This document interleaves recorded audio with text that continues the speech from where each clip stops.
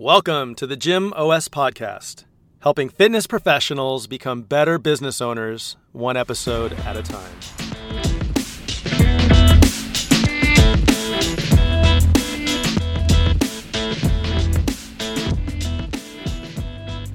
All right, Morgan, welcome to the show. It's great to have you here today. We've got a special guest today on the Gym OS Podcast, Morgan Bungerz. Did I say that right? I should have asked. That's correct. And we're going to be talking about virtual fitness today. In today's world of COVID, virtual fitness is kind of all the rage. I have pro and con feelings about it. And I really wanted to talk to Morgan about his stance because he's opened a gym that's completely virtual. Is that correct? That is correct. All right, cool. So he's going to talk to us today about how to get a virtual gym stood up, why you might want to get a virtual gym stood up, how the culture and experience for your customers at home are important. Basically, how you might want to go about getting a virtual gym going, right? Yes. Why don't we start off with your background? Like, where did you come from and what got you into a virtual gym? Totally. So I've been doing CrossFit, coaching it for 11 years. Started in high school, actually. Went away to college, started a gym on my college campus, a nonprofit, like college club, basically. That was awesome. Graduated from there and then went on to get my doctorate in CrossFit at CFNE. I was coaching at CFNE for 5 years before starting this gym. I was a head coach there for 2 years. And then COVID struck and life got turned upside down. We were shut down for a while. We were Zoom only for a while, doing parking lot stuff.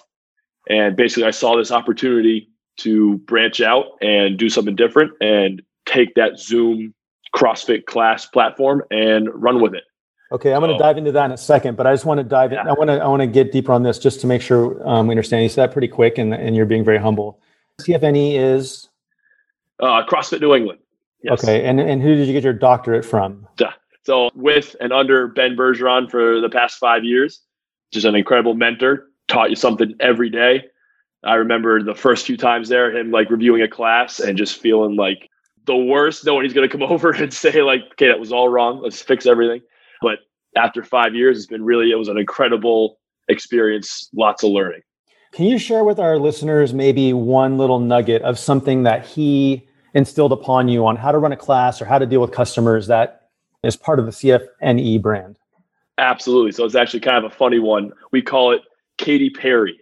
And it's because Ben's wife, Heather, made him watch a Katy Perry documentary one night. And in it, she was a mess. She was a wreck behind the scenes. She was crying. Her staff was getting her ready to go out on stage. She pops up on stage and she does a great concert. And Ben was saying, like, as a CrossFit coach, you have to do the same thing. You are presenting excellence, no matter if it's your fifth class of the day, no matter if it's 4 a.m., if you're having a crappy day. When you're on the stage, you got to be Katy Perry. You have to make the members feel incredible no matter what's going on in your life. I love it. I love it. So I used to tell my coaches the same thing. Like, the reality, in my opinion, of what we're selling in gyms, half of it is fitness, half of it is proper movement patterns and all of that. And the other half of it is experience, right? Like, they're coming in after a long day of work. They might have got shit on by their boss, or they've been in their home watching their kids do Zoom classes all day long, whatever their day is like. And you know, like, this is their break from life. And I used to tell my coaches, like, I don't care if you have to tell jokes and tap dance. Like, everyone needs to leave happier than they came in because that's part of what they're doing this for. Totally. It's the best hour of their day. And the best fitness program is the one that people actually do. So I believe CrossFit is the best. But if they're like, God, that guy's an asshole. Like, I don't like going to that guy's classes. Like, I'm not going to CrossFit anymore. If they have fun and they come back, that's most of the battle right there. Right. There you go. Okay, cool. So you were coaching at New England when COVID hit. Yep. So this will be an interesting take. I like understanding like behind the curtains of other well-known or well-run facilities. How did COVID affect New England and how did they respond? Yeah, it was eerie. So we were actually the first gym in the country to shut down. It was like Thursday, March 12th or something like that. But our 4:30 class was empty. Usually a 25-person class. We had 2 people in it. And from about noon that day until the evening, people were calling in, canceling their memberships. They're like, hey, I'm watching the news. I don't want to come in. Like, I don't know what I'm going to do, but I can't expose myself to that risk anymore. So we, as coaches, basically got together and it took us like not even 3 minutes. We're like, yeah, we have to shut this place down. So we shut down under the understanding that it was going to be, I thought it was going to be a week. I was very naive. I was like, okay, a week. We'll see you guys soon. Like, don't worry, we'll be back real soon. Ended up being months of a shutdown, and it took us a while to get the whole Zoom classes up and running. But it was crazy how quickly it stopped us in our tracks. Yeah, I think everyone listening to this can probably relate to that. It was definitely a blindsiding moment. I was actually in Chicago when COVID was breaking. I took a business trip out there, and I remember talking to my Uber driver saying like, do you think this is going to be something we really need to worry about? And lo and behold, kind of was. Yeah, here we are. Yeah, it was weird. We eased into it. We took away our chalk buckets for about 2 weeks before we had to shut down, just trying to be preemptive. We instilled better cleaning, and then still the worst hit us. Yeah, exactly. Okay, so let's talk about your gym, Gym Bungerz. How did that get started? Why don't you tell us a little bit about the backstory to that and let us know like how that's looking today? Yeah, absolutely. So it is the culmination of my why. The reason I get up every day is to celebrate my abilities. Like, I'm so stoked that I get to do what I do. The gym is actually named after my father, Jim Bungerz, Jim Bungerz. He unfortunately passed away from ALS just about 12 years ago. And if you're familiar with the disease, it's an awful, awful disease. It robs you of your ability to move your muscles, leaves you bound to a wheelchair, eventually bound to a hospital bed, and eventually takes your life. So seeing my healthy and happy father go through that awful withdrawal of his abilities really motivated me to move and help others experience movement and celebrate it. So CrossFit coach, that's why I'm doing what I'm doing. And then this opportunity came up to name a gym after him, to get hundreds of people saying his name every day. That's the biggest honor. And to continue sharing that love of movement with others. It's kind of what I saw the opportunity to do that, and I jumped on it. Have you had this long in your mind for years? Gym Bungerz. It seems too perfectly lined up. Surprisingly enough, it was not. It was a post-workout wad brain thought, probably middle of the summer. I knew I wanted to do something virtual. I knew I wanted to do something on my own. And when post wad brain, you put two and two together, Gym Bungerz, like, that's a no-brainer. We have to do this. Okay. So let's dive into that now. Let's talk about the virtual thing. Why do you think virtual is the way to go at this moment? Yeah. A very little bit of my why is the safety. Unfortunately, on the cusp of most likely a second wave of shutdowns and of complications, people don't feel safe going back to the gym, whether it is safe or not. People are just super hesitant. And I don't want that fear or the complications from shutdowns to affect people's health and fitness and happiness. So being able to offer them something safe is huge, that coronavirus safety aspect. But even bigger than that is the convenience aspect. We have members from our 7:30 a.m. class who get up at 7:15, stroll into the gym in their basement with no shoes on, and get dressed and get ready and hit the class at 7:30. They're back taking care of their kids at 8:15. It is so convenient to do a virtual CrossFit class. Right on.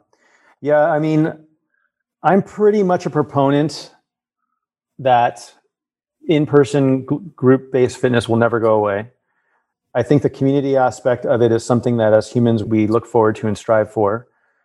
That being said, I haven't gone back to my gym, which is the gym I used to own even, because working out from my garage and not taking 30 minutes to get all my shit together and drive to the gym has somewhat prevented me from taking that step. And I can only imagine there's a large percentage of people out there like that, like me, who feel overwhelmed with what they've got going on in the day, but still want to work out, still want to get 50 minutes of workout in and just cut everything out that they can to make sure they get that. And that's me. How do you foresee this playing out in the future? Yeah. So the big goal for this, the BHAG, the big, hairy, audacious goal that seems too scary to... You've read some books. Oh, yeah.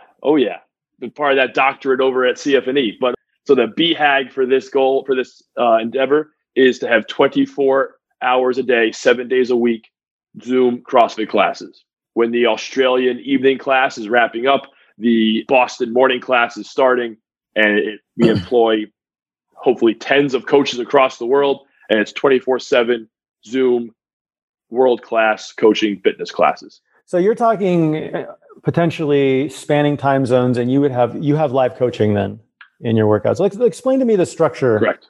of your workouts exactly. Yeah, I love that. So it's a live class, just how you and I are interacting over Zoom right now. I start the Zoom call, people join in, and from there it is a CrossFit class, how you know it. Hey guys, here's the workout. Here's how the weight should feel. Here are some modification options. Cool, let's start moving. Full warm up with me demoing, full teaching progression on whatever the movements are. Again, with me demoing and correcting as I see athletes move. Practice round, bathroom break, which is crucial for a lot of our members. They love their bathroom break.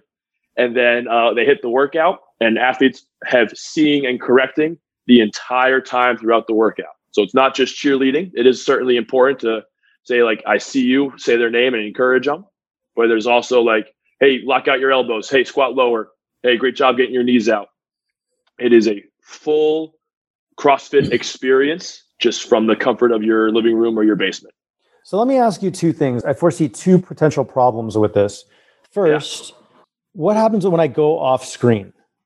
Or how do you make sure everything's framed correctly so that this workout can happen under coach's eye?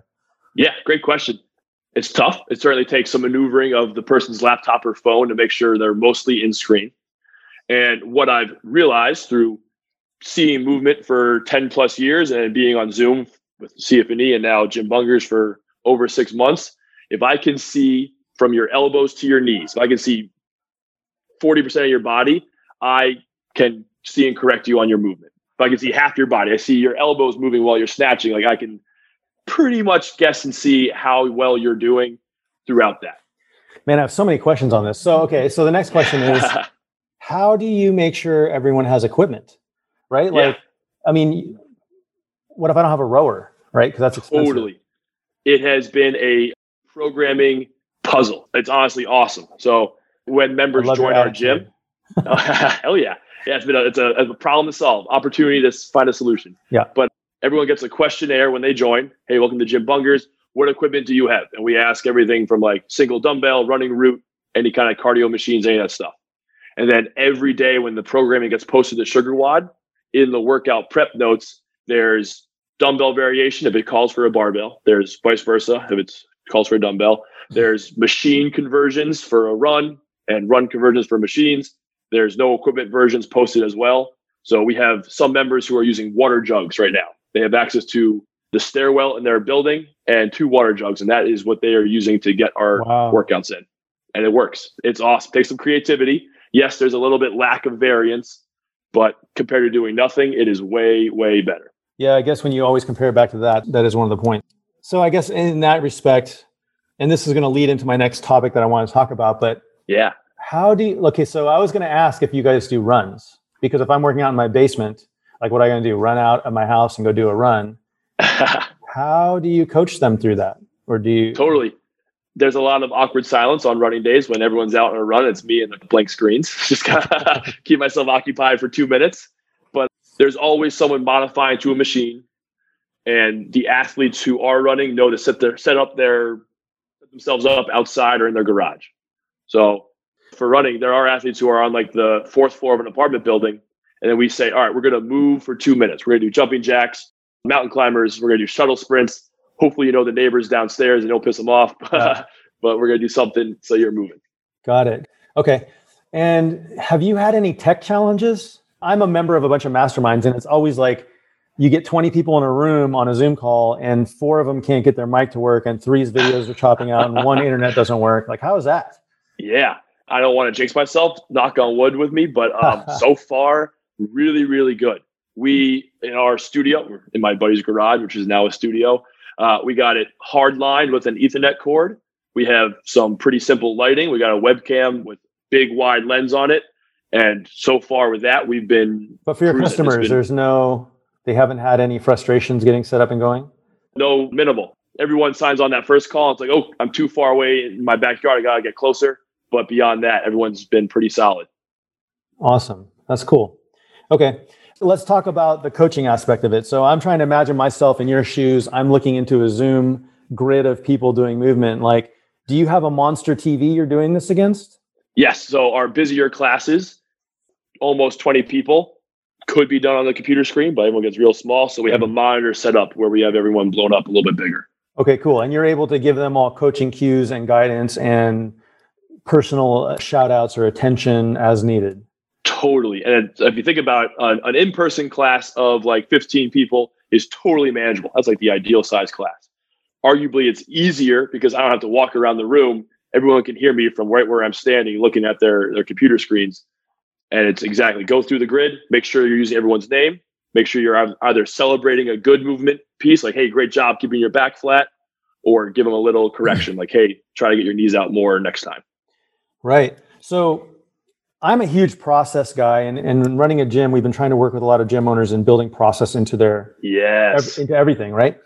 Yes. I'm running through my mind how I would do this if I was you. I would have like something taped to my screen, which is just basically like go through the grid, use their name, blah, blah, blah. Like the thing that's great about being at home in a virtual setting is you can have teleprompters all around the screen.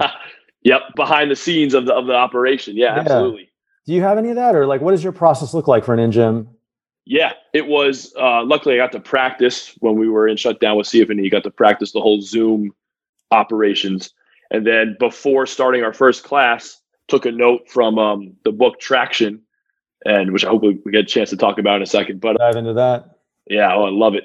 Core processes, like you have to write out everything that gets done. If you're hit by a bus, God forbid, or you just stop working, can someone come along, pick it up, and follow along and like keep operating? So I typed out like literally second by second how a class should run. What are we doing? What am I saying? What should the people on screen be doing? And then practicing that and having that kind of ingrained in my mind, that's how we operate each class day in and day out. Which I assume has to be pretty important, because if you're talking about having an Australian coach coaching Australian hours, the experience probably needs to be replicable. Totally. Yeah. Yeah. So right now I'm in the process of building out what that hiring and onboarding process is like. And brutal and extensive are the words I'm using to frame it. Like it should be an uncomfortable experience. It's so thorough because we have to keep the experience comparable across all coaches, time zones, classes. So it's going to be a very hefty onboarding process for our coaches as they get hired. So let me challenge you on that, actually, because we are kind of knee deep. I'm actually running a book club right now, and we're reading E-Myth with a bunch of owners. Yes. Oh, we should talk about that too. Yeah. Yeah. So it sounds like you're big on knowledge. We can probably wrap for many hours after this. But So in E-Myth, he talks about building a process so airtight that you're going to hire the lowest common denominator for the job. Yes. And in fact, you probably, and this is where I try to wrap my head around this and how it applies to gyms, but you probably want to be able to hire somebody who's never done this job before, because they're going to come in with preconceived notions and past experience that is going to invariably conflict with what you want. If you're describing to me your hiring process as, what were the words you used? I forget exactly, but I quote Parks and Rec, where it's like brutally intricate. You said, it was brutal and exhaustive. Yes. Right? Yeah. That to me, that seems to conflict with the idea of hiring somebody as lowest common denominator as you can. Right? Totally. Yeah. Can you explain that divergence? Because you obviously understand E-Myth. Absolutely. Yes. So great point. So you're saying like franchise model, make your model so simple that you can put it in the hands of any Joe Schmo on the street and they're running your business for you. In terms of the like X's and O's of it, like here's the format for a class. It goes warm up, teach, bathroom break, that kind of thing. That should be simple and easy to follow. When we're looking to hire someone, we're looking to hire on character first. Who are they? How do they operate? How are they going to respond when they interact with adversity? That you can't teach that, unfortunately, for a lot of it. So we're going to be very careful that we weed out the right person, regardless of their skills. And like you said, hopefully that might be new to coaching in general. But we're going to hire based on character first. And then we're going to indoctrinate them in how we think and feel and operate from an emotional standpoint. That'll be the stringent part of this. The brutally intricate part will be basically brainwashing them to think the way we do. And then the actual X's and O's of start the Zoom call 10 minutes early, greet people as they come in. That'll be easy and simplified to the point where the lowest common denominator can follow it. Got it. If that makes sense. Yeah, it does. Yeah. Cool. So let's kind of dive into that segment of things and then we'll start to wrap things up. So I've always been a proponent, and I kind of alluded to this earlier in the episode, that the experience in the gym is part of the product. It's similar to how in push press, we've kind of indoctrinated the concept that our gym owners' experience and their ability to access us for help is part of our product. It's not just software, right?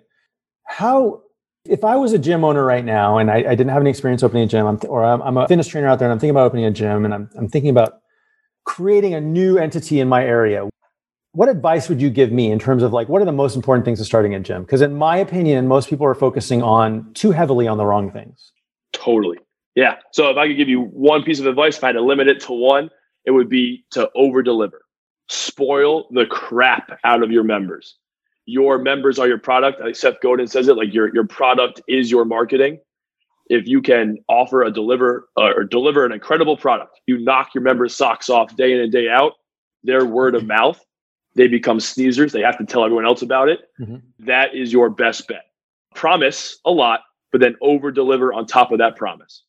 Yep. You've got to wow your members. How would one do that? So that's easy to say, right? And I guarantee you every single business owner, not even gym owners, every single business owner says like, that's what I do, right? Yeah. How do you actually make sure you do that? Trust and the emotional bank account.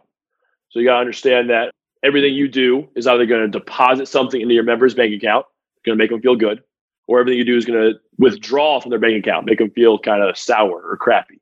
And the way that you deposit more and more and more is you build trust with these people. If they trust you, you are building up that emotional bank account. And trust comes from things like making good on your promises, saying you're going to do something and actually doing it. Trust comes from making people feel happy and letting them understand that you have their best interest in mind. Basically coming down to promises and trust. The more you fill up their emotional bank account, the more they're going to feel like you're over delivering. Right. I'll give the listeners one too, because this is one that I feel is very important. And I actually I didn't mean to, but I led our conversation with this. I think there's a lot of businesses I frequent where the owner is this figure behind the curtain, right? Maybe a figure larger than life. You don't deal with them. I think trust is inherently created in vulnerability. And if you remember the beginning of our conversation, and again, I didn't mean to do this, it just happened. Like I used to have a problem telling people who I was, where my flaws were. And I told you right at the beginning of our conversation, like I had a drug problem at one point and I had to go through rehab and I burnt down a lot of friends and I figured my life out from then. Showing vulnerability, in my opinion, is the foundation for trust because it lets people know that you are on their level. It's weird because people walk into a business and they think like, oh, the owner is the owner, right? You don't talk to him, you don't deal with her, like she's more important than everyone else. When you show your customers that you're on their level, when you show your employees you're on their level and you're willing to relate with them on their level, that nothing builds trust more than that, I think. Totally. Love that. So that's my little nugget. Yeah. Cool. Well, I mean, this seems like a good place to wrap up. I really appreciate your time today, chatting with us. The future, to some degree of fitness, encompasses some type of virtual, I do believe. I strongly believe there's a lot more leverage that gym owners can get out of going virtual. You've taken it to the hilt. You're 100% leveraged in virtual, which is cool because if you can get a coach in Australia and England and New England and California, right, like that becomes a lot more people you can help with their fitness goals. And like you said, any fitness is better than no fitness, right? Absolutely. And I mean, I'd be willing to bet 90% of the population is doing no fitness at this point or virtually no fitness. So a lot of big green field for you there. I want to thank all of our listeners for taking the time out to listen to this. Hopefully you guys have learned something important from this. Like with every episode, I just hope you take one little nugget away and you can apply it to something in your business. All right, Morgan, thank you for your time. And again, we appreciate everything you had to drop on our audience. Absolutely. I appreciate the opportunity. That was so awesome, Dan. Thank you so much. Okay, cool.